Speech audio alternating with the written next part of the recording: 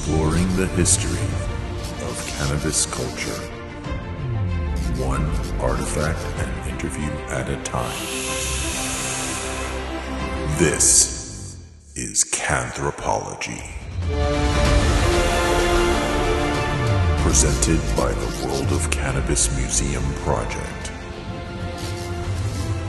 With your host, World of Cannabis Executive Director, Bobby Black. Greetings, everyone, and welcome to another edition of Canthropology, the podcast that explores the history of cannabis culture, one artifact and interview at a time. As always, I am your host, Bobby Black. In this episode, we'll be delving deep into the musky, gooey, spicy, savory history of hashish, or, as I've been humorously referring to it, hashistory.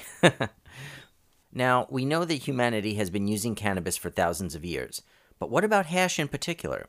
What exactly is hashish? How do we define it? When and where was it first discovered or invented? How was it popularized and spread across the world? How has it evolved over the centuries? And what role has it played in cannabis culture? To help us sort through the myths and mysteries and separate the fact from fiction so we can formulate a clear and chronological picture of hash's history, I'm proud to have as my guest today one of the world's foremost authorities on the topic. Originally from Nice, France, this artisan hash maker and connoisseur traveled the globe for decades in search of the world's best hash before finally settling down in the Bay Area. An internationally renowned expert and educator, he teaches old-school hash-making techniques to the next generation with his Lost Art of the Hashishin Workshop series. And his signature brand of high-end traditional hash can be found in fine dispensaries all across California. Please join me in welcoming to the show Master Hashishin himself, Frenchy Cannoli. Frenchy, thanks for joining us today. How are you? I'm good. Thank you for having me, man. Well, it's a pleasure to have you. And so, I've always loved hashish ever since I was first turned on to it. And with all the concentrates and edibles and everything going on here in the U.S., I feel like traditional hashish is a little underappreciated. So I want to get into it, talk about it, where it came from, what it's about, and all that good stuff. But before we do that, let's start out. I want to learn a little more about you. Let our listeners here give us a little background about yourself. Who are you? How you first got involved with cannabis, and how you came to be considered such a renowned expert on hashish. I wonder about the last one, but no, it started when I was really young. I was reading a lot of books, adventure, Burton, and The 1001 Night, going to the Mecca, the discovery of the Nile. One of my big heroes was Henri de Montfred, a Frenchman who in the early 1900 went to the Red Sea, built a boat with local people, and for 25 years smuggled hash, weapon, and pearls in the Red Sea. So it's like I don't know, I must have been 10, 11 years old. I was reading the adventure of that guy, Henri de Montfred, smuggling hashish from Egypt to Egypt, from Greece to Egypt. And I didn't know what was hash, but it's like all the books, the culture on India and Persia, all the book I was reading, there was always some story with hashish. Marco Polo was one of my big heroes, and the story with the hashishin, I'd always been part of the culture I was dreaming of when I was a kid. And then came teenagehood, you forget about your kid's dream. And then I was facing life. Basically, I was 17 years old and I was facing adult life. And I just didn't want any part of it. You know what I mean? I really didn't want any part of it. I was flipping out, but I didn't know what to do anymore. I had forgotten about this traveling dream. And then my best friend, after 6 months of struggling, if he was going to make me smoke my first one or not, because he was afraid that he could break our friendship, finally find the courage to to share a smoke with me. Hallelujah. And that was it. I knew exactly what I wanted to do. I just wanted to travel. I definitely didn't want to be part of it. And that's what I did. I traveled for 18 years solid. And most of the time I spent was in producing country, at least 3-4 months a year to make my stash to smoke during the year. And that's it's usually done in a mountain, in remote places. And then I would go and smoke it for the rest of the year on the beach. Like I took 18 years of retirement up front, just in case. That's amazing. So how did you get by? How did you survive? What did you do for money? You sold hash that you made? Some of it, because hash is like money. But a lot of stuff, like I'm always been into tribal art and antiques and jewelry and like old waved material and stuff. So I was going really into remote places because that's what I like, to get lost, really. And it's easy to exchange a new piece of gold that you buy at Dubai. Pretty cheap, the weight of the gold, for the same weight in gold, but an antique that has like a few hundred years on it. And just one piece like this, that's it. I mean, I was living with peanuts. I left France the first time to go to India. I had $450 in my pocket with no airplane ticket. Wow. The first time I went to Mexico, I had $700 in my pocket. That was all. It's like when you have nothing but traveling, all my money, everything was just to travel. And then you don't even need to go back home. It's like when I was going to Mexico, coming back to India and going through Japan, well, I had antique from Mexico, Amax. There is always stuff that next door they don't have. You know what I mean? And you live like a king for very, very, very little, at least in that time. Yeah. It's maybe not exactly the same now. And that was my life for 18 years solid until I became a dad, basically. Wow. And so you visited most of the, I mean, probably all of the great hash making centers, right? Morocco, Nepal, India, Afghanistan. No, Afghanistan. The war it was in 1980 yeah. that I went to Asia. Yeah. And the war had started for a few months already. It was too dangerous. I was trained by Afghan Hashishin in India, refugees, but I never had the chance to go to Afghanistan and Lebanon. Now the two places I really, really, really want to go. So we're gonna talk all about Afghanistan and that history coming up. But before we get into all the history and everything, I think it's important just for us to quickly define some of the terms so it's clear to our listeners what we're talking about. So I mean, these days the term hash has become an umbrella term for pretty much any type of cannabis concentrate. But I know that you have pushed back against that usage, and you have a much narrower definition of what should be considered hash. So tell us what your definition of hashish is and why. Hashish is dried sieved, whole resin glands that have been dry sieved and pressed with the source of it in a mass of resin. That mass of resin holds in its body the matrix that created the terpene and the cannabinoid and the resin within the gland. It's very much like a fruit. And if you extract the juice from the apple, you have an aspect of the apple, but you leave behind a huge part of what the apple is. Mm-hmm. You know what I mean? When you take the resin from the resin gland, it's pretty much the same. You leave behind everything that created the terpene, the resin, and the cannabinoid. The same way that when you extract the juice from a fruit, you leave behind everything that created the juice and the sugar that you enjoy so much. and you wouldn't compare juice to the whole fruit. You know what I mean? Hashish is very much like wine. To an example that is easy for everybody to understand. To be able to create wine, there is a chemical reaction happening. That chemical reaction happens because the whole fruit is crushed together. And then there is that fermentation that creates wine. And that is unique in itself.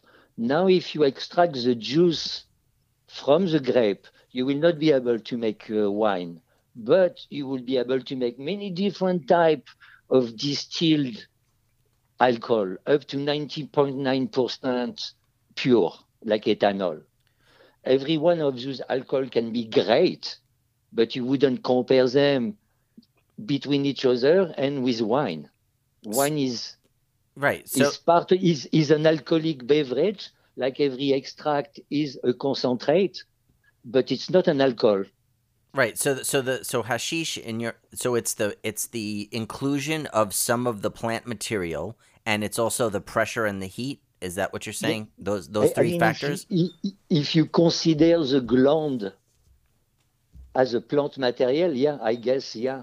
You're talking about the trichomes, right? That's the glands. Yeah, the trichome glands. So what would be the difference for the layperson between the resin and the trichome and the essential oil? Do the trichomes contain the essential oils? Or the trichome, the oil within its body, the essential oils and terpene and phenol and resin, it created, it holds it in its body. This is toxic to the plant. So the plant has the ability to contain that toxicity that is created to deal with the outside world and protect the plant from the outside world. You know what I mean? Yes. Yes. So it's like I take the whole gland and it's crushed together. That means that all the membranes, the lipid, everything that is part of that matrix that creates the magic, it's part of the hashish. It's in its mass. It's been transformed. It transforms through age. And now I have scientific study on it. It's pretty amazing, the type of transformation going through aging. You don't have this in an extract. No, you don't have this not. When you take the resin only.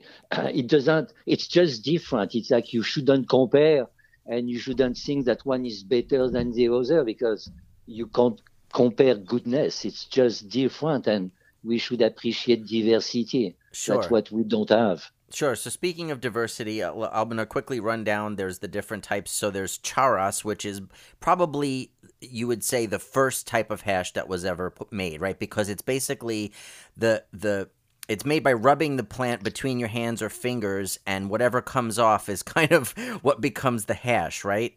Mm-hmm. And that, so where did that begin? What region? What was the origin of that in your mind? And that's made from live plants or dried plants? That's made from live plants. Right. Okay. Today it's only practiced at the feet of the Himalaya, from Bhutan to northern India, like Kashmir, Himachal Pradesh. Historically speaking, for the longest time, I thought that the cradle of an origin of hashish would be somewhere in the Pamir mountain, Afghanistan, Tarim Basin, and Central Asia. And I spent the whole quarantine and COVID, like this past year, writing a book on history. And I started to be able to find the origin of hashish. I needed to find the origin of cannabis. And so cannabis was born, most certainly, 28 million years ago in the high plateau of Tibet. Wow. The birthplace of cannabis is right next to the biggest corridor of migration of animal that has been going on for tens of millions of years, from Africa toward the Americas and vice versa. It is proven also that cannabis was in Europe 6 million years ago. That's amazing. And that whole movement of the cannabis toward Europe and the Mediterranean Sea is mostly defined by its biogenetic evolution of the humulus that like better the tropical place into cannabis that thrive into high plateau, dry desert place. And with the move of the herbivore, the plant was moved through the whole Central Asia towards the shore of the Mediterranean Sea and Europe into this type of conditions. It wasn't so aridic in that time, but like not mostly steppe and plain, high plateau and mountain type of plants. When the cannabis plant reached the Mediterranean Sea, and it reached a place that is considered as the richest soil on earth, the Fertile Crescent. Yeah. That goes basically from Iran to Egypt. That means that Homo erectus, the first genus that moved from Africa, and the longest living genus ever, 1.5 million years of evolution, and he inhabited the Eurasian continent from Spain to Philippines and Indonesia. Okay? Those people, when they stepped into Egypt and the Levantine corridor, they stepped in the richest land on earth where the cannabis plant had been growing for 4 million years naturally. Wow. Okay. So did they bring it? Did they bring it there, or it just got there on its own? No, it was there on its own. Okay. It came by itself, brought by herbivore, by animals. The best migratory tool for a seed plant, it's herbivores outside humanity. Huh? Yeah. So the chance that the first meeting of a genus Homo with a cannabis plant, there is a good chance that it happened somewhere in Lebanon, Egypt, Israel, Iran, Iraq, like those, where the richest place on earth, and the plant has been there for 4 million years. Imagine 4 million years of natural evolution in the richest soil on earth. So if the plant has been growing for 4 million years in the richest soil on earth before the apparition of humanity, the chance for the Homo erectus to pick up the plant, even if it's only for the seeds and the nutritional part at the beginning, is super high. And if you want the seeds from the plant, you need to touch the flower. If you touch the flower, you get sticky finger. Yeah. And that aromatic resin on the finger of that ancestor was certainly plenty enough for him to have a taste of it, because every plant is a source of survival. Yeah. And has to be tested at every level, and the knowledge of that plant has to be transmitted to the tribe and future generation.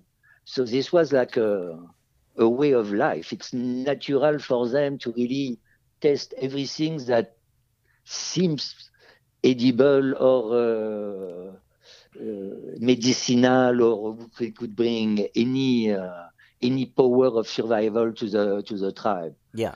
So there is a good chance that they actually got high before they even started to eat the seeds of the plant.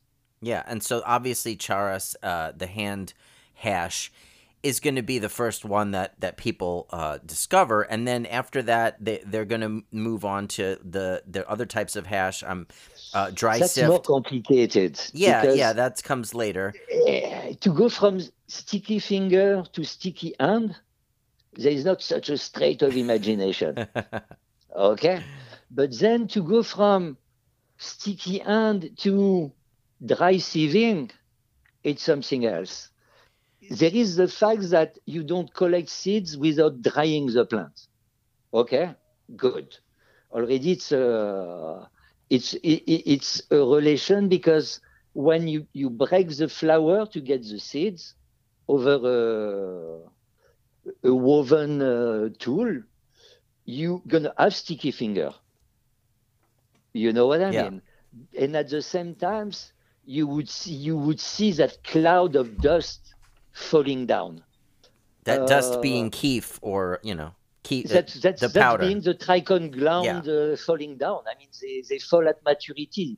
They fall as soon as you touch a dry bundle. So it's to be for our ancestor to be able to connect that sticky resin that you have on their finger when they crush the flower, or when it's live, it's connected to that powdery cloud that is falling down. Sure. I mean, it's not a super huge stretch of imagination, but hey, that's something serious, though. Yeah. But to do that, you need to reach a certain point where, to produce it, you need to have almost a semi-sedentary life, because you need to produce in higher quantity to be able to do that. Yeah. And you need the tool, you need the sieve. Sure. You need to be able to start separating the contaminant and the gland. And then there is, how do you figure out that if you use a source of heat to do a decarboxylation, you actually activate the cannabinoid. You get rid of the carboxyl acid and you create THC instead of THCA. Yeah. Then it starts to be wow. Sure. So now I want to get into the history a little more now. So obviously humans, as you point out, have been using cannabis for thousands, if not millions of years. But to get to the first recorded use or references of hashish, so it's my understanding, and correct me if I'm wrong, that in India and Nepal and possibly Iran, in about 1000 BC, they were already drinking a drink called bhang, which is made with hashish. Is that correct? It was made with bhang is actually ganja. It's flower. And so that's it was not hash. done in India 5,000 years ago, and in northern Iran, Afghanistan, with the Persian Empire and Zarathustra. Where on one side it was the Oma, and on the other side was the Soma. Okay, so hashish itself, as a recorded references of it, dates back to the ancient Persia, right? To the earliest days of Islam, sometime between the writing of the Quran in like 632 and like 900 AD, right? And that's when we find the first reports on the use and properties of hash. And it's old medicinal recipe. One is a book of poison, and then it's more literature. And right, the Book of Poison was the Iraqi alchemist Ibn Washia, right? Wasiya? I don't know how to pronounce it, but that was in the 10th century. And he claimed in the book that the odor of it was lethal, right? Which is lethal funny. When mixed. He said it was lethal when mixed with other plants. Oh, okay. Or something like that. Yeah, and there were another really great physicist of the time that is supposed to have been pro cannabis, but it's never been proven that he actually used cannabis. It's pretty sure. But the guy wrote thousands and thousands of paper, and very little has been translated. And to this day yet, there is no real solid evidence that he was actually using it, even if there is a lot of clues that would say that he did. Yeah. And then also there's a legend that has it that hashish was quote unquote discovered by the founder of the Sufis, Haydar. And so I know the Sufis, which was a mystical sect of Islam who they were monks who sought communion with God through deep introspection. And they believed that hashish stimulated consciousness and gave them a path to enlightenment. the Sufis were well-known cannabis users and hashish users, I should say. How much truth is there to that, according to what you've learned? That specific personage is it's all about cannabis actually with him. It's not really hashish per se, the name. You know what I mean? And he came a lot, millennium after Zarathustra. And Zarathustra was like the whole religion of Zarathustra was very strong in northern Iran and Afghanistan. That was the center of the religion. So it's the guy most certainly was into cannabis.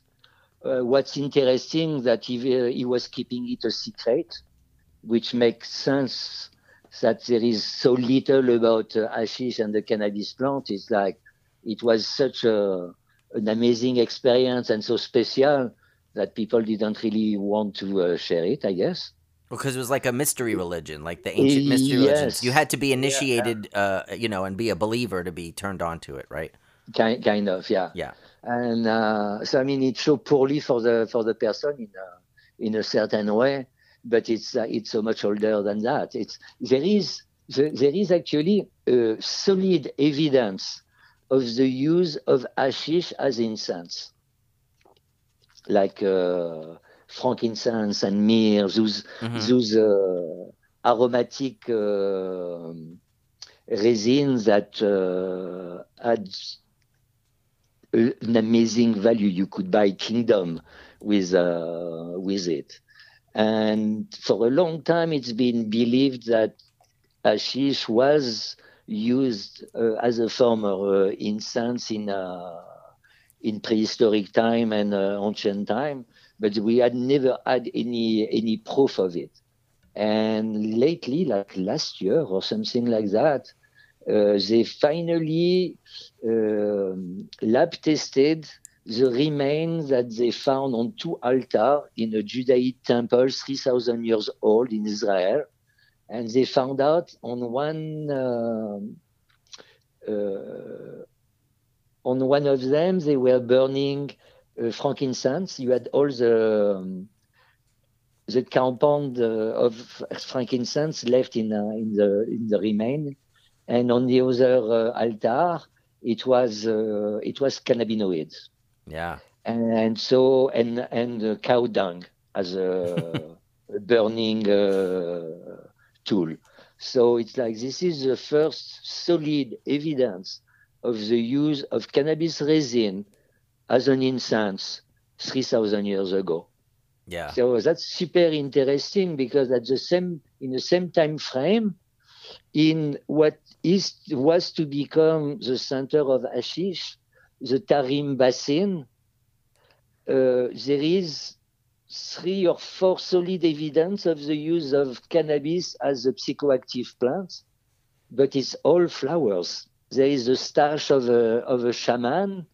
There is another shaman with 13 full plants on his chest.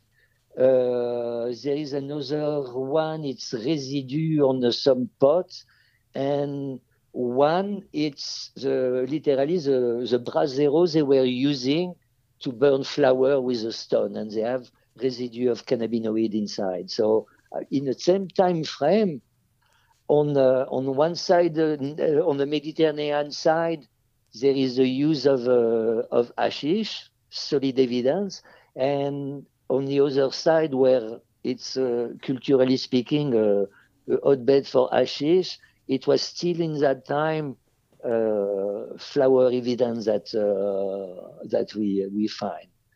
So maybe that's another plus showing that yes, the center of everything that is cannabis and humanity may well have been the Fertile Crescent.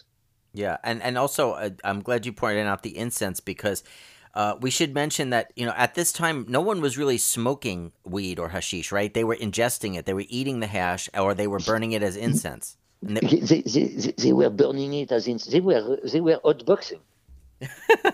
Yeah. Literally, Yes. Yes. those two altars are into a very small stone room in the center of a pyramid. It's like some serious outboxing. Yeah, for sure. Uh, um, all right. So I also read online that supposedly the first time the word hashish was used on record was in a pamphlet published in Cairo in 1123, accusing the Nizari Muslims of being hashish eaters. I don't know if you know about that at all, about the first time the word was used. I didn't know the detail, but yes, it's 10th, 11th century where the Sufi, the dervish dancer, everybody that wasn't Muslim or Muslim of a lower caste, for a better word, were Ashishia, eater of hashish. And they were even mentioned. There's a story in the 1001 Arabian Nights tales that is called the Tale of the Hashish Eater, and that made it very famous as well. Yeah, there is two tale of hashish eaters that are pretty funny. But it's the whole hashishin, the sect of the assassin and stuff like that. It's all based about this. It's like it was a tribe of Muslim that wasn't appreciated by the rest of the Islamic Empire, but they were really good and devious. And the old man of the mountain is the one that is well known, but is just one of the last of the chief of the main sect. It was a sect made. Their territory, their kingdom was made of fortress in a mountain of northern Iraq and Iran. Right. And they were around them. It was only enemies, and the only way for them to survive was to scare them so that they wouldn't come and fight them with an army. And they were the first terrorists. It was not known at that time to kill the king of other kingdom and stuff like that. But they made it a business. They made it a tools that they didn't need to kill you to make you stop. They just needed to show time to time that they could do it. And it was enough to scare everybody. And because they were so low in the mind of the Crusader and the whole Islamic Empire, it's like to be afraid of such a low class enemies was not wouldn't show well in a history book. And the word Ashishia, it's just to bring them to a level where to show that they were the scum of the world. But that scum of the world scares the shit out of them. And there is no proof behind the fact that they were using any type of psychoactive drugs for those people to dedicate their life for their tribe. You know what I mean? It's like people not afraid to be killed, to be able to do something to protect their tribe. It's all day long in a history book. They just did it in a way that they scared the biggest empire in the world. They were a handful of citadel, of fortress in the mountains. They were nobody. You know what I mean? Yeah. It's pretty interesting that they became that sect of assassin when there is nothing behind. It's just being Marco Polo and other European using it to define something that they were afraid of. Yeah, I mean, and I'm glad that was going to be my next question, was to talk about the Hashishin, because this is a story that I've heard for a very long time. And, Hassan Isaba was the name of the guy, the old man of the mountain. and this was around like 1090 Common Era, I think.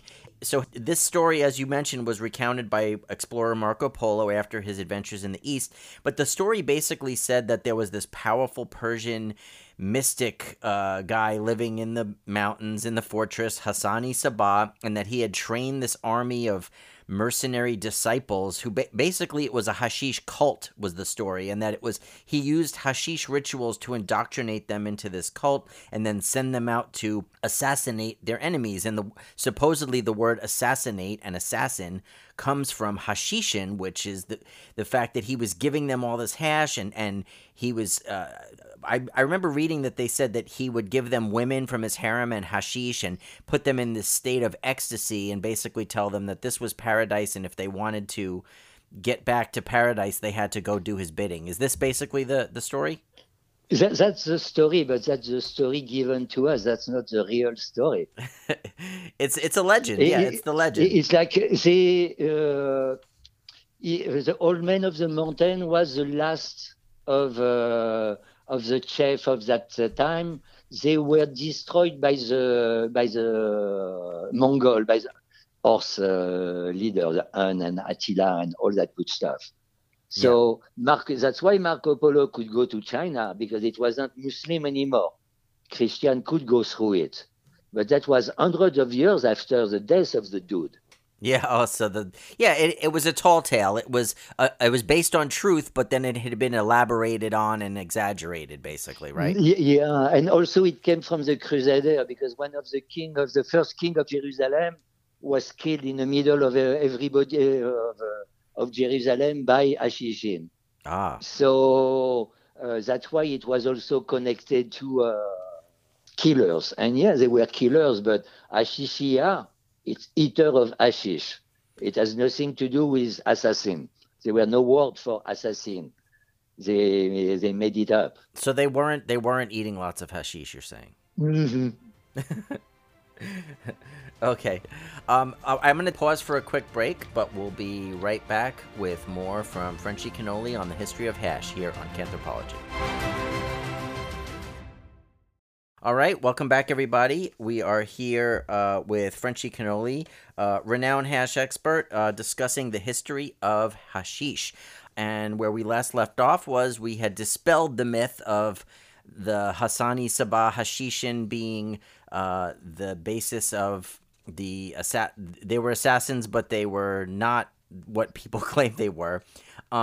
And you had mentioned also, Frenchy, that the Hashishin were brought down by the Mongols. Now, after all this happened, over the next several centuries after hashish came into use, the use began to spread further and further across the ancient world, and that happened for a few reasons. One, as you mentioned, was Genghis Khan and the Mongols, because as they basically conquered all these different people, they brought cannabis and hashish with them, didn't they? That's what they say. It looks like the number of people using it increased when the Mongols came into play. But if you look at the history of cannabis, when we talk about the Soma and Oma, 5,000 years old, the people who brought that to India and northern Afghanistan are descendants from the Yamnaya, that bring you back like 5,000 years plus who were the first people, maybe not to domesticate horse, but to have will and to be a powerhouse in northern Europe and northern Asia.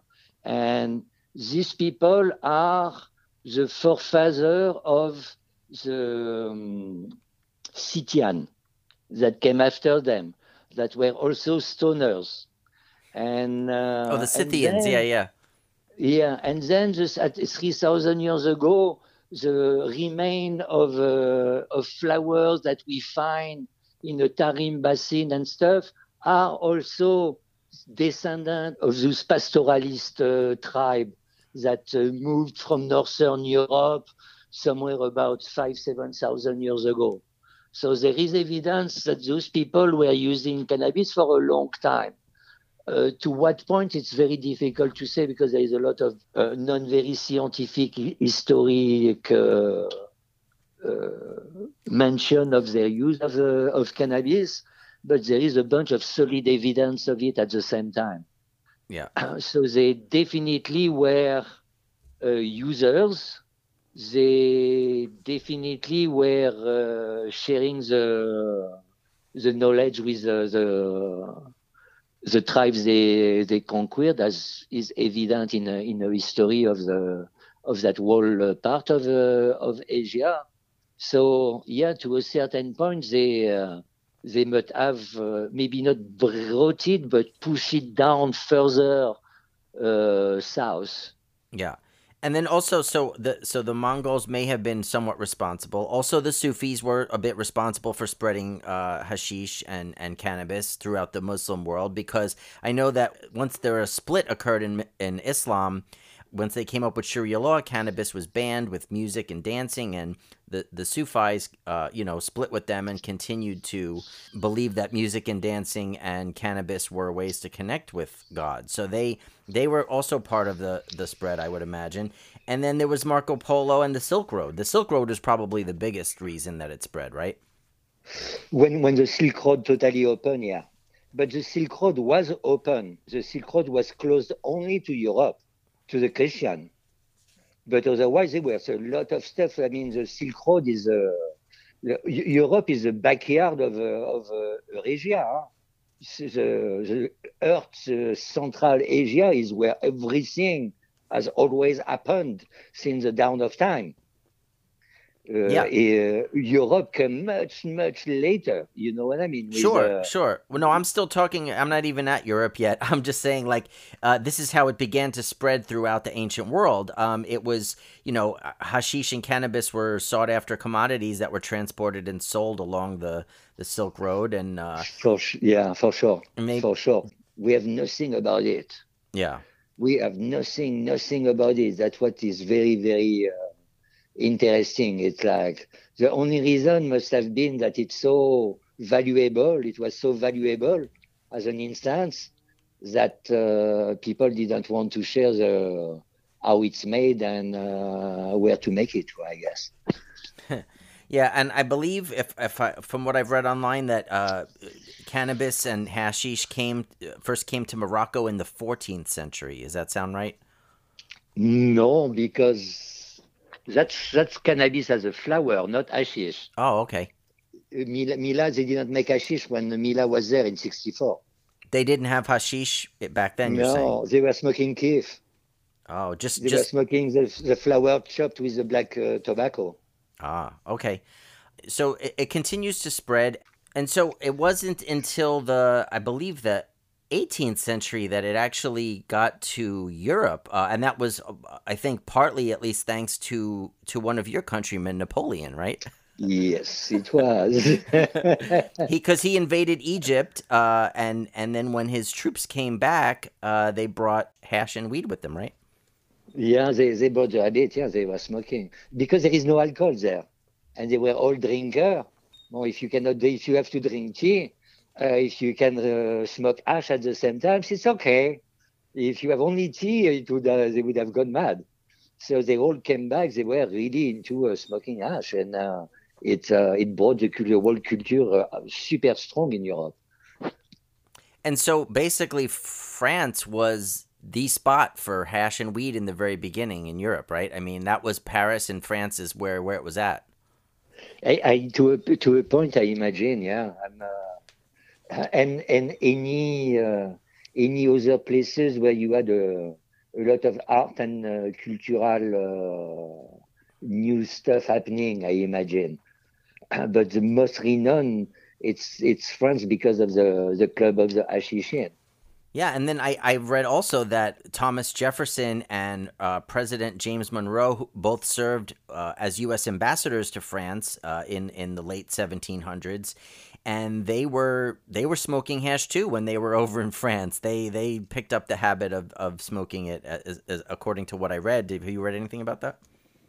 Yeah, a little bit. Yeah, I mean it was If you think of it, the greatest writer in the French culture were from that time, and they were all eating hash.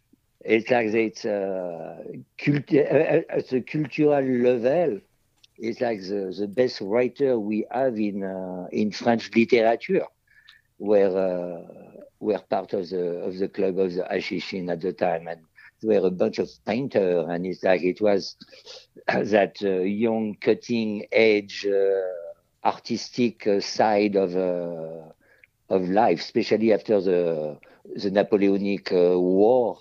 In that time of peace, it's like people really like try to enjoy and life even more so because they have suffered so much in the generation before. Yeah, and so people started smoking it more when tobacco was introduced, right? When tobacco came over from the New World, people started smoking tobacco, and from what I've gathered, that's when people started smoking it as well. They would mix it with the tobacco, right? It's pretty sure that it started before the discovery of the New World, but there is very, very little evidence of it. You mentioned the Club des Hachishins in Paris, and I think that's worth, touching on and talking about. So there was this great club that was dedicated to the consumption of hash and other drugs, and it was a private club, and there were a lot of very famous writers and poets and artists that were part of this club. Tell us a little about what you know about the Club des Hachishins.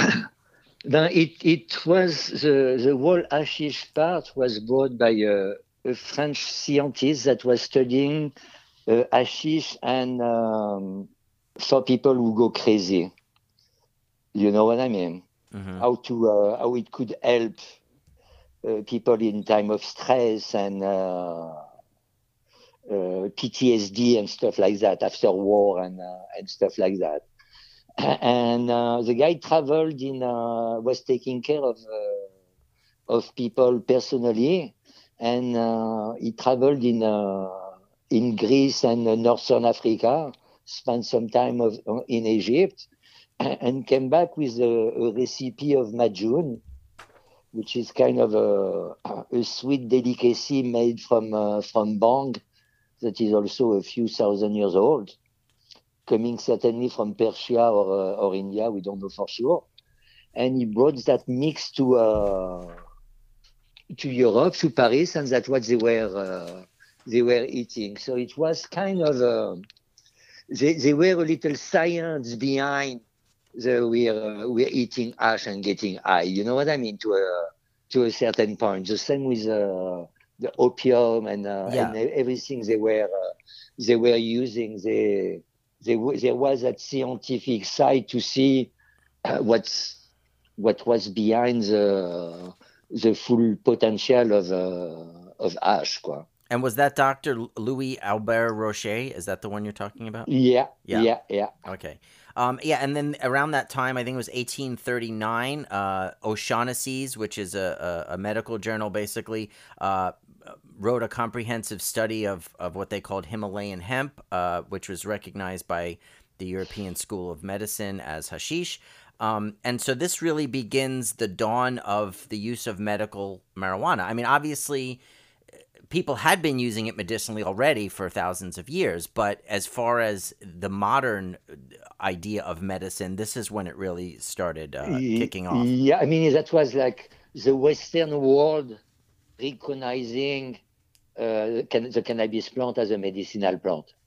So it was a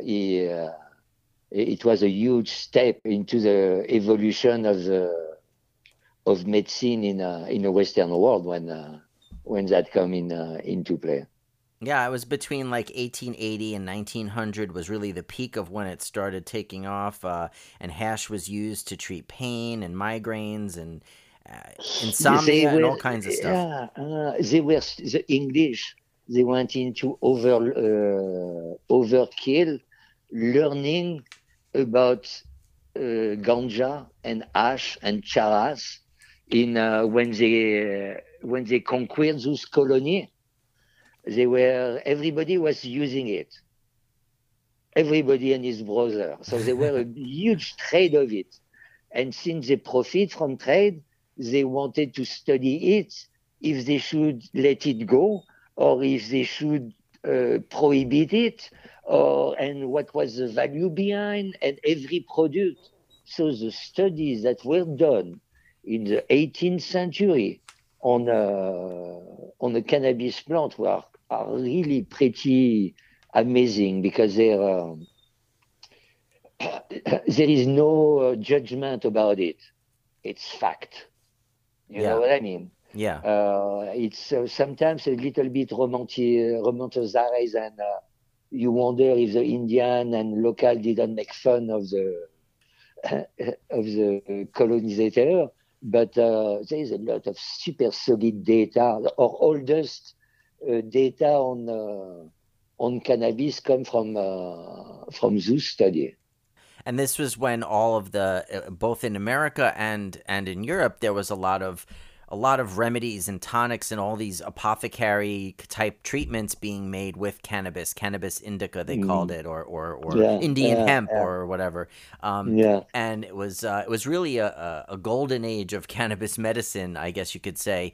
And of course, that all changed in the 20th century with the dawn of Prohibition. And we're going to get to talking about that in a second. But first, I got to take one more quick break here to pause for a commercial. But we'll be right back with more with Frenchy Cannoli here on Canthropology.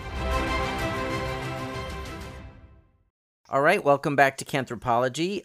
This is Bobby Black here with Frenchy Cannoli, hash expert and hashishin extraordinaire. So before the break, we had talked about how cannabis and hashish, in its form as a cannabis resin, was used for medicine in the late 19th century, early 20th century. And then, of course, around that time, things started to change. In 1880, Egypt, which had been a hub of hash and cannabis, banned the cultivation, sale, and consumption of it. And that prohibition was one of the things that started the smuggling industry. And it's also, I read, one of the things that got Lebanon into starting to create hash. When Egypt shut it down, Lebanon kind of picked up the ball and ran with it, right? I don't think so. I think Lebanon is... I know for a fact that there were a lot of stuff going on from Greece to Egypt in that time. Since my hero, that's what he was doing. Oh. Yeah, when gun smuggling wasn't good enough in the Red Sea, he would go to, he went to, never seen hash or never done anything with hash. He went and talked to specialists to know how to fake it. He went to Greece. He bought a bundle of hash and he brought it back to Egypt. And that was like the early 1920, 1918, something like that. Well, that's also around the same time that the League of Nations had their International Opium Convention. So they basically got together, all these countries, and decided that they were going to sign this drug control treaty. Now, initially, cannabis was not included in that, in the original one in 1912, but it was revised in 1925, and the prohibition on cannabis and hashish was added, mostly at the urging of Egypt and the United States. Do you know what it was about what made Egypt turn against it so strongly at that point? I don't know, but in 1890, Greece and Turkey prohibited the cultivation and use of hashish. And then in 1926, Lebanese hashish production is prohibited as well. So it was part of what was going on in that region. I mean, by the 1920s, close to 60 countries had prohibited hashish. That's pretty, that's all of a sudden it's a huge wave of prohibition that just sweeps the world. Yeah, no, I don't know much about that, to tell you the truth. But somebody wanted to control something that he didn't like others do, basically. You know what I mean? And in that whole region, in that whole Islamic empire, after the 13th century, it became pretty common. It wasn't really, you were not really the scum of the world eating hashish or taking hashish. but you were still a bad boy, but like a good, serious bad boy. It wasn't really well received. It was Yeah. accepted because it became more common, but it wasn't well received. If you look at all the story about people eating hashish, it makes a lot of fun out of them. The one of the two from the 1001 Night is Yeah. it's pretty badass. It's like you're making fun about the guy who ate the hashish basically. So it's never been well appreciated or at any level. It's like accepted at best only. So Yeah. that was easy for them to flip out because it's so religious. If you pay too much attention to getting high, you don't pay attention to your religious duty, and it doesn't work together for most of very religious people. And this is a very religious time in history, the late 1800 and 1900, because it's the whole Islamic empire becoming entering the modern world of the 20th century. You know what I mean? Yeah. Yeah, and then so in 1961, the Opium Act was replaced or superseded by the Single Convention of Narcotic Drugs, which stated that all non-medical use of drugs such as opium, cannabis, hashish, and coca leaves will be outlawed everywhere. Of course, it continued to be grown and produced and sold. It just was done in the black market, and but cannabis and drugs were about to undergo a huge renaissance when the 1960s hit, of course, with the rise of the counterculture. So I know that the beatniks and the hippies from America and Europe kind of rediscovered cannabis and hashish as a cultural sacrament. And starting in the mid 50s and early 60s, thousands of young, long-haired pot smokers began making a pilgrimage to the old Silk Road, to the old hash-producing regions, which they kind of rechristened as the hippie trail. Yeah, no, that was a revolution, all right.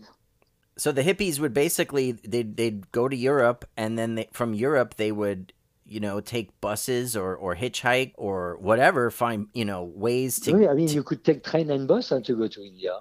Yeah, and they would go along all the stops. They'd go through Iran, they'd go Afghanistan, India, Nepal, all in search of hash, basically. Yeah, freedom, new culture. It was mostly freedom when you want to be out of society. You don't want nothing to do with society anymore. And that's the best way to do that. It's to go into those remote places where you can even forget which year you are. You know what I mean? You don't give a shit anymore. You're on the same planet, that's all. Yeah, but back then it was a lot more welcoming toward Americans. It wasn't the climate wasn't like it is today. I don't know if did your travels coincide with the hippie trail, or was that a different time? Late hippie trail. Mila was full beginning of it. I'm 10 years younger than her. Yeah, I know Mila was definitely, as in her book and her film, she talks about it, and I know she was a big someone who traveled the hippie trail, and also our friend of the show, Travis Ashbrook from the Brotherhood of Eternal Love. I know that he went out there in the '60s, and he made his connection with the Toki brothers in Afghanistan and began smuggling and shipping back huge amounts of hash to California, and basically turning America on to that. Yeah, definitely. Yeah, it was a really cool, special time when you could just kind of roll in with no money as an American into Afghanistan and just hang out, and they were welcoming of it. They were very welcoming. Okay, we bring money and stuff, but it's after the stress of the Western world, it feels like paradise. Yeah. And also, I know that around this time in Kathmandu, there were people that were openly selling and advertising hashish right in the stores, like in the storefronts. And the most famous of these is probably the Eden Hash Center. Yeah, it is. It was opened in 1970 and by a guy named Dev Datta Sharma. And it was a very popular place, and he advertised it with these great promotional calendars that had images of Hindu deities and these promo posters. What do you know about the Eden Center? I came late. I came in in Kathmandu. I met my wife in Nepal, in Pokhara. Oh, I came wow. in Nepal in 1980. So it was totally the end of the hippie time. Actually, it was the beginning where, while I was there, so it was like hippie territory still, like really, it cost us 30 rupee for a visa. I think it was really a few dollars a visa, and I needed my third month's visa, so we went to Kathmandu, and I go to the place where you get the visa with my 35 rupee in my pocket, Hmm. and when I give the guy look at me and say, "Oh, there is a new regulation now. It's 3,500 rupee, Oh, not no. 35 rupee." I had 75 rupee altogether in Oh, no. in my bank account. Like I say, oh, ben, I'll be coming back, and it was a pretty scary time. It was when they really literally raided every hotel, every places, and they were throwing people out of Nepal into India, basically, or in the no man's land that is the territory between India and Nepal. Like when you don't Yeah. know where you cannot go, you're thrown away from one, but they don't let you enter any other. Oh, Basically, yeah. it was pretty crazy. So I didn't see that time. Sure. I saw a little bit of the. It was crazy. Like you could go into the shop and you could buy a few gram or a few hundred kilo. Same. Yeah, and so we actually have in our museum collection, we have one of those calendars from the Eden Hash Center, and we have two promotional posters from the Eden Hash Center as well, which is pretty cool. And then we also have some other. We have another hashish calendar from 1976 in the collection. I don't know if you've ever seen that one before. Did you see the images I sent you? Yeah, I did. I didn't know that 76. You don't know that one. Okay. Well, so during the 1970s, after the hippie trail, or at least start at the tail end of the hippie trail, I know that Amsterdam became kind of a new hub for the hash trade in the with the passage of the cannabis tolerance policy and with the birth of the coffee shop industry, with all the new coffee shops. Amsterdam in the 70s, 80s, and even 90s became a hash hub in Europe, right? It was, yeah. I even heard. Yeah, this I cannot say much because I went twice to Amsterdam in those days, and it wasn't really. It was for shopping, but it was for shopping in a black market.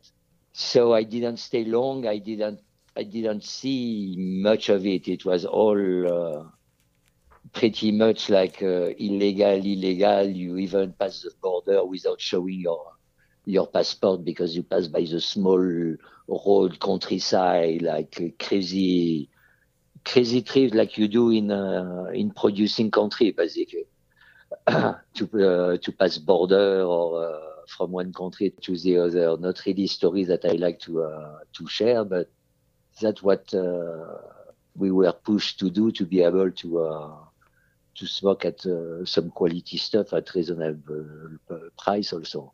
So I never experienced the coffee shop and all that part of Amsterdam until much later on visit. You know what I mean? It's like I know very little of the history of Amsterdam outside what Mila shared with me. Yeah. All that time I was traveling in producing country. Yeah. Well, Amsterdam was my introduction to hashish, really. I mean, I Mm. had never, growing up in New York and Brooklyn, we didn't really have access to that kind of stuff. We had basically crappy weed was all we had access to. And Uh, so I started working at High Times in 1994, and I had only been working at High Times for a couple of months when they asked me if I wanted to go over to Amsterdam to work at the Cannabis Cup.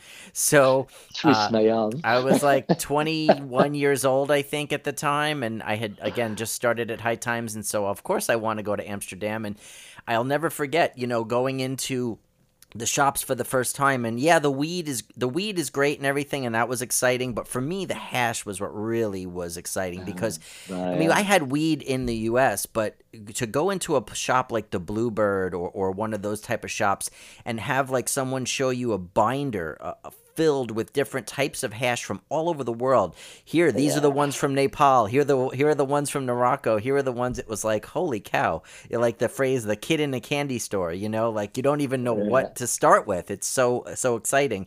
So from that point on, every year when I would go to the Cannabis Cup, I would always stock up on different types of hash and then smuggle them home with me and make them last throughout the year until I would go back the next year, because it was just such a different experience. And even though today, I love dabs, and I love all different types of cannabis products, but the traditional hash just always has such uh, a nostalgic and delicious. It brings back so many, not just memories, but it's just an older, simpler time, I guess. Possible, but it's also the buzz. It's like the buzz is different. It's something that is comfortable. You feel like a well-being state that you have when you smoke hash. When you smoke an extract, it's more on the speedy side. It doesn't last very long. The hash, it's more like slow, comfortable, warm, and long trip. Yeah, and So it's like you can like that type of stuff. It's like personally, that's what I like too. I appreciate a good dab of rosin. It's like a little punch of speed that doesn't last long, but it's all good. And that's just what I needed, and I get it with the new generation. They want something like to stay on their toe, tippy toe. I got that, but at the same time, it's like most of them have never experienced ash. Ash, it's another state of mind altogether. So it's like it's at the experience of what is a good traditional ash, then you will be able to compare to the experience you have with extracts. You may prefer one or the other, but I'm pretty sure that if you like cannabis resin and concentrate, you will definitely appreciate a good traditional ash. Huh? Yeah, for sure. And I like the analogy you used earlier, and I use that analogy myself sometimes, which I like to say that, concentrates is like drinking whiskey or a shot or something, and cannabis, the flower, is like beer, and hash, traditional hash, is like wine. That's kind of Mhm. the way I view it, in my mind, is like you wouldn't chug a glass of wine, you would sip it and savor it, and that's kind of what you do with a traditional hash, as opposed to just like, doing something fast and quick and sucking it all down.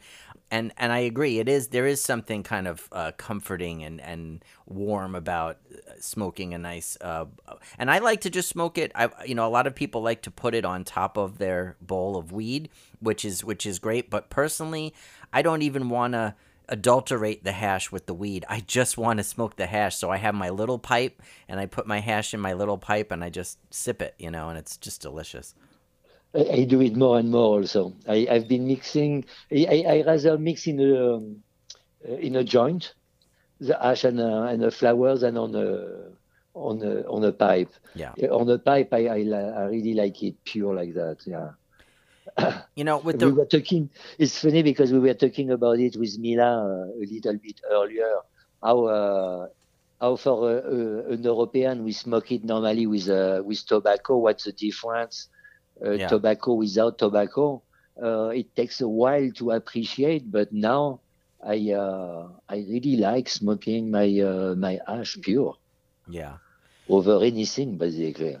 Yeah, and we keep mentioning Mila, so I should mention that Mila, who is known as the Hash Queen, and rightfully so, Mila helped pioneer another type of hash, which we haven't really touched on yet. We talked about in the beginning charas and dry sift, but we haven't really talked much about ice or water or bubble hash, which is would you would consider that part of traditional hash, though, right? That's not. That's I mean, it's like it's what I make using ice water methodology. It's still hashish. I don't call it. I call it ice water ash because I want people to be able to make the difference with dry sieve, but it's ash in its traditional form. You know, I mean the methodology you use to collect the trichome gland has nothing much to do with the end product except gaining in cleanliness and purity. Yeah, at the end of the day, a gland is a gland is a gland. Once it's dry well, it's back to normal. And once it's pressed together into a mass, it's ashish. It's good for people to make the difference between, because dry sieving ash to a level of purity that is over 90%, it's a very big act of love. To make it happen, it's more to define more clearly the product, but in the eyes of a local Afghani or Lebanese, when I show my ash, for them it's hashish, like traditional hashish. It's the interesting part for them. It's to realize that there is actually no real difference between what they're doing and what we're doing. It's just that Mila created an evolution in sieving. Sieving is made of two processes. You agitate to break the gland from the stalk, and you separate at the same times over the perforation of your sieve. So it's like it's two processes that you can control to a certain limit, because they are together in the same methodology, you cannot really fine tune it. When you add water to the story, you rehydrate your material. So already you create much less contaminant. If you don't crush the plant material, you're not going to create contaminant. But at the same time, you agitate in a machine or by hand in a containing chamber, and you separate in your bag. When she created the bag, she separated the two processes that dry sieving is made of. That's what I flipped out when I saw the machine and the bag the first time. It's like, wow, this is so fucking genius. Then you can maximize your agitation and your separation in your bags, the cleanliness of your hand resin. It's like that's the only evolution in a game that is 10 millennium, 15 millennium old. It's like, oh well, yeah, bravo Mila. She didn't know she was doing it. It's all like. Yeah. You know, it's like you're not conscious of what you know, but your consciousness speak, and you improve the game.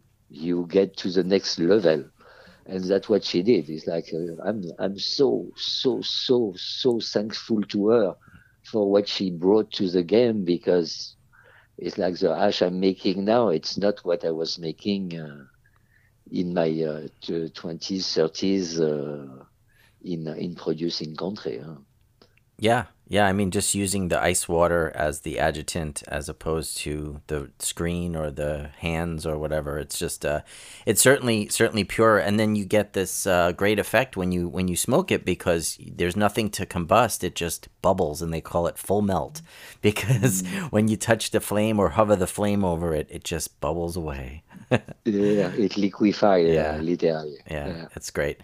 So with the popularity of obviously solvent hash, I shouldn't even call it hash, solvent concentrates in America is hugely popular. Live resin, rosin, all these different types of dabs are very popular. And they are very potent, and they're very pure.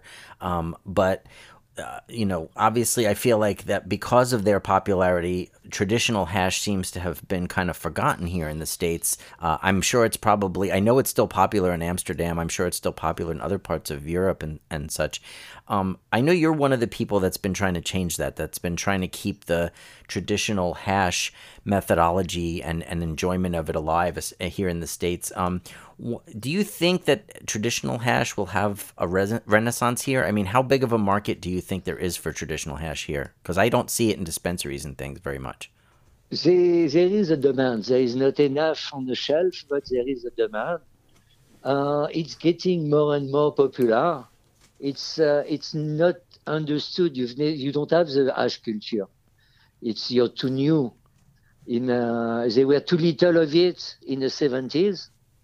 And then with the Fed breaking down on hardcore, on all import, you've been on the island, basically, growing your own and growing fire. Flower was always big. BHO broke that and created a new concentrate industry, literally, that became attractive to people. And people who put trichon gland were non-solvent sieved product did it in a way like Nicati and Matrise.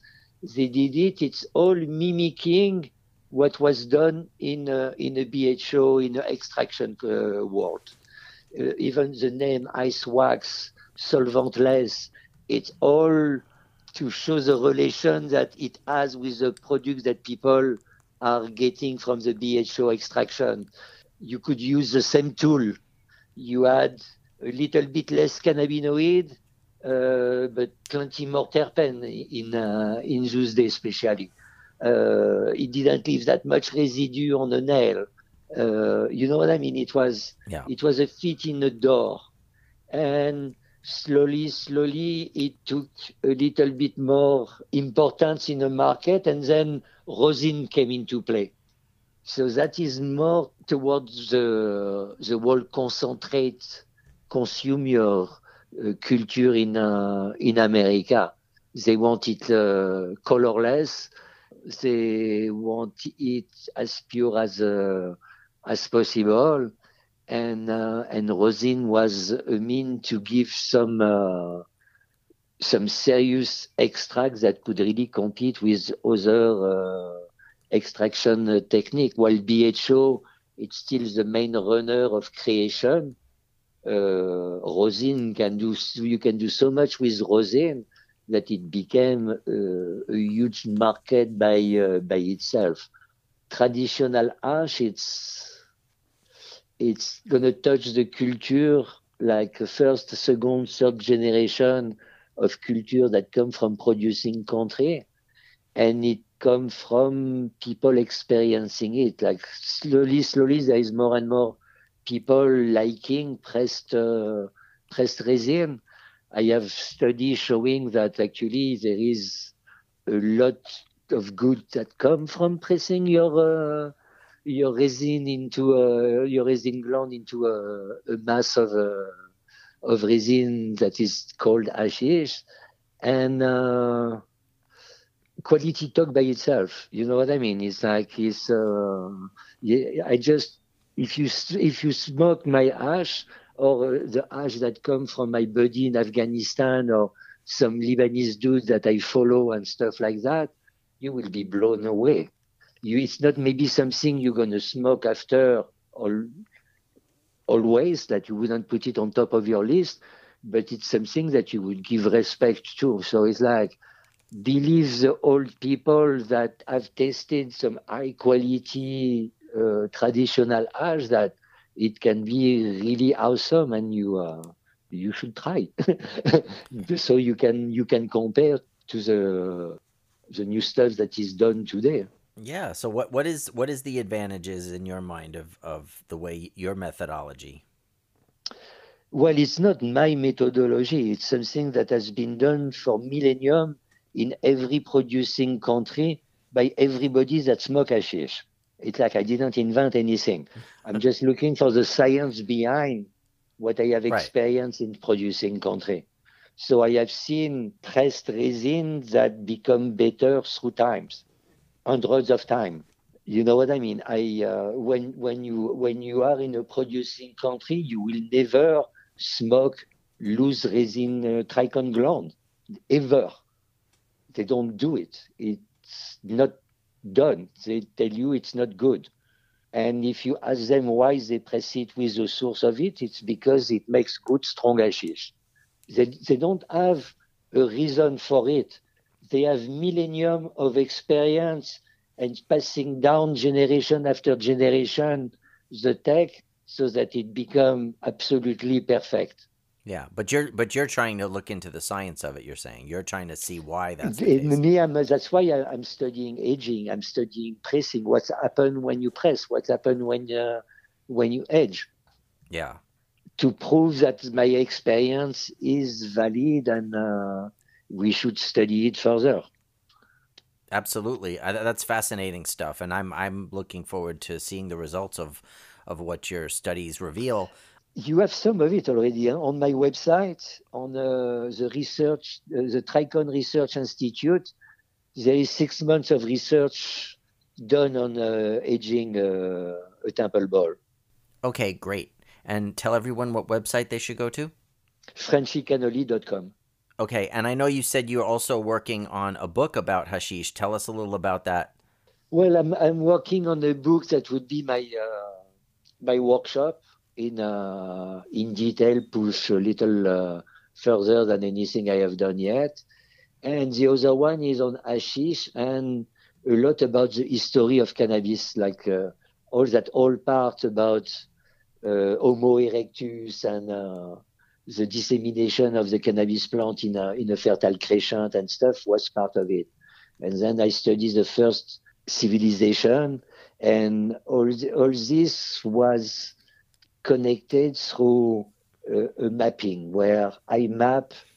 On the map, I put where solid evidence of Homo erectus are on the Eurasian continent with the date and everything. Then Neanderthal, Denisovan, and Homo sapien.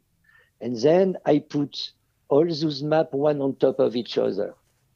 And when I put them one on top of each other, I find what I called archaeological hotspot. Spot where they all were there and they share time and territory and interbred. And those places are actually the center of what would become the first civilization of humanity. And on it, I connect also all the plants that created agriculture. And when you map them and you put them on it, all those map, all the grain and rice and all the first founder, they call it founder's crop, where they were born, are in the same archaeological spots that were created by our ancestors. That means that through time, people have a preference for certain plants that have a specific nutrition of medicinal aspect, and because they don't destroy everything, they always leave enough that there will be more when they come back next time. Every time they come back, there is more for the tribe, and that was the birth of semi-sedentary life and the birth of agriculture. People were being able to harvest and make beer and bread way before, like 5,000-7,000 years before the actual birth of agriculture 9,000 years ago. So that was to show that humanity has defined the birth of the founder's crop, but cannabis is part of the founder's crop. So how does cannabis can be mapped inside that? I don't know. I have the beginning of the story. So I looked for the end of the story. Yeah. I looked for the map that Robert Clark is showing in his book of cannabis, where he shows that the mapping of the 21st century when I put this on my map of all time, there is a few parts that connect, but there is some that don't show much, like Iran and Iraq, places where it's difficult to have the data in the 21st century, because everything that Robert Clark has, it's been given to him by tourists or traveler or other botanists and plant botanist amateur. So it's not really, there is regions that were not really hospitable to anyone when you're a Westerner for a long time. Yeah. So you have all, but there is also a place in the Altai mountain where you have wide, narrow leaf and wide leaf type of cannabis, and ruderalis in the same place, wild, where there is, it's not connected to anything I have on all my first civilization. And for me, it was so, why do you have something that is so unique in that place in the middle of nowhere in the Altai mountain when there is no civilization there? Yeah. And that's where it connects me back to the pastoralist culture of the Yamnaya and the Scythian and all the tribe of Genghis Khan and the tribes that were around the Tarim Basin. That all the same culture that created a hotspot of cannabis that is unique on a planet deep up in southern Siberia, southern Altai mountain. It's pretty badass. So I was looking for the cradle of hashish, but I learned a lot about the cradle of cannabis and how it moves through time during the research. It was super cool. I spent a good time looking around for all this data and stuff. Well, it's extremely fascinating stuff, and I'm looking forward to reading your book whenever it comes out. And in the meantime, I would just like to say thank you so much for keeping these traditions alive and teaching people and doing these classes and seminars to show people the joys and the wonders of traditional hashish, how it's made and why it's special and why it should be continued. And we need to keep that tradition alive and that appreciation alive. So thank you for all your work that you've done, Frenchy. And thanks for taking time to talk with us today and delve into the history of hashish here. Yeah, I mean, we've been deep. Thank you for what you do, man. It's like, it's nice to talk, but somebody need to bring the voice to the people. You've been doing for a long time. Well, thank you. I appreciate that. And same to you, my friend. And I look forward to hopefully seeing you again soon when cannabis events are allowed to begin happening again. oh, yes, with a big hookah. Oh, yeah. I'm looking forward to that, to hitting some of your delicious hash on that lovely hookah once again. Much love, man. All right. You take care, my friend. Thank you. Bye. Bye-bye. Wow. That's just some really, really fascinating stuff. You know, the more you learn about the history of cannabis, the more you realize how central it was in so many ways to the development of civilization and culture. Just like I said, really fascinating stuff. And that's going to wrap it up for yet another episode of Canthropology. For more information about the World of Cannabis Museum project or to read our Canthropology blog, please visit our website at worldofcannabis.museum. If you'd like to contact us, you can hit us up on social media or shoot us an email at canthropology@gmail.com. If you've enjoyed this show, we invite you to go ahead and subscribe, leave us a review, share it with your friends, and follow us on Facebook, Instagram, and Twitter. A quick shout out to our awesome media partners, Cannabis Radio, Hayes Radio, and Leaf Magazine. Thanks again for listening, everyone. I hope you'll join us again next time here on Canthropology. Until then, this is Bobby Black, and I am History.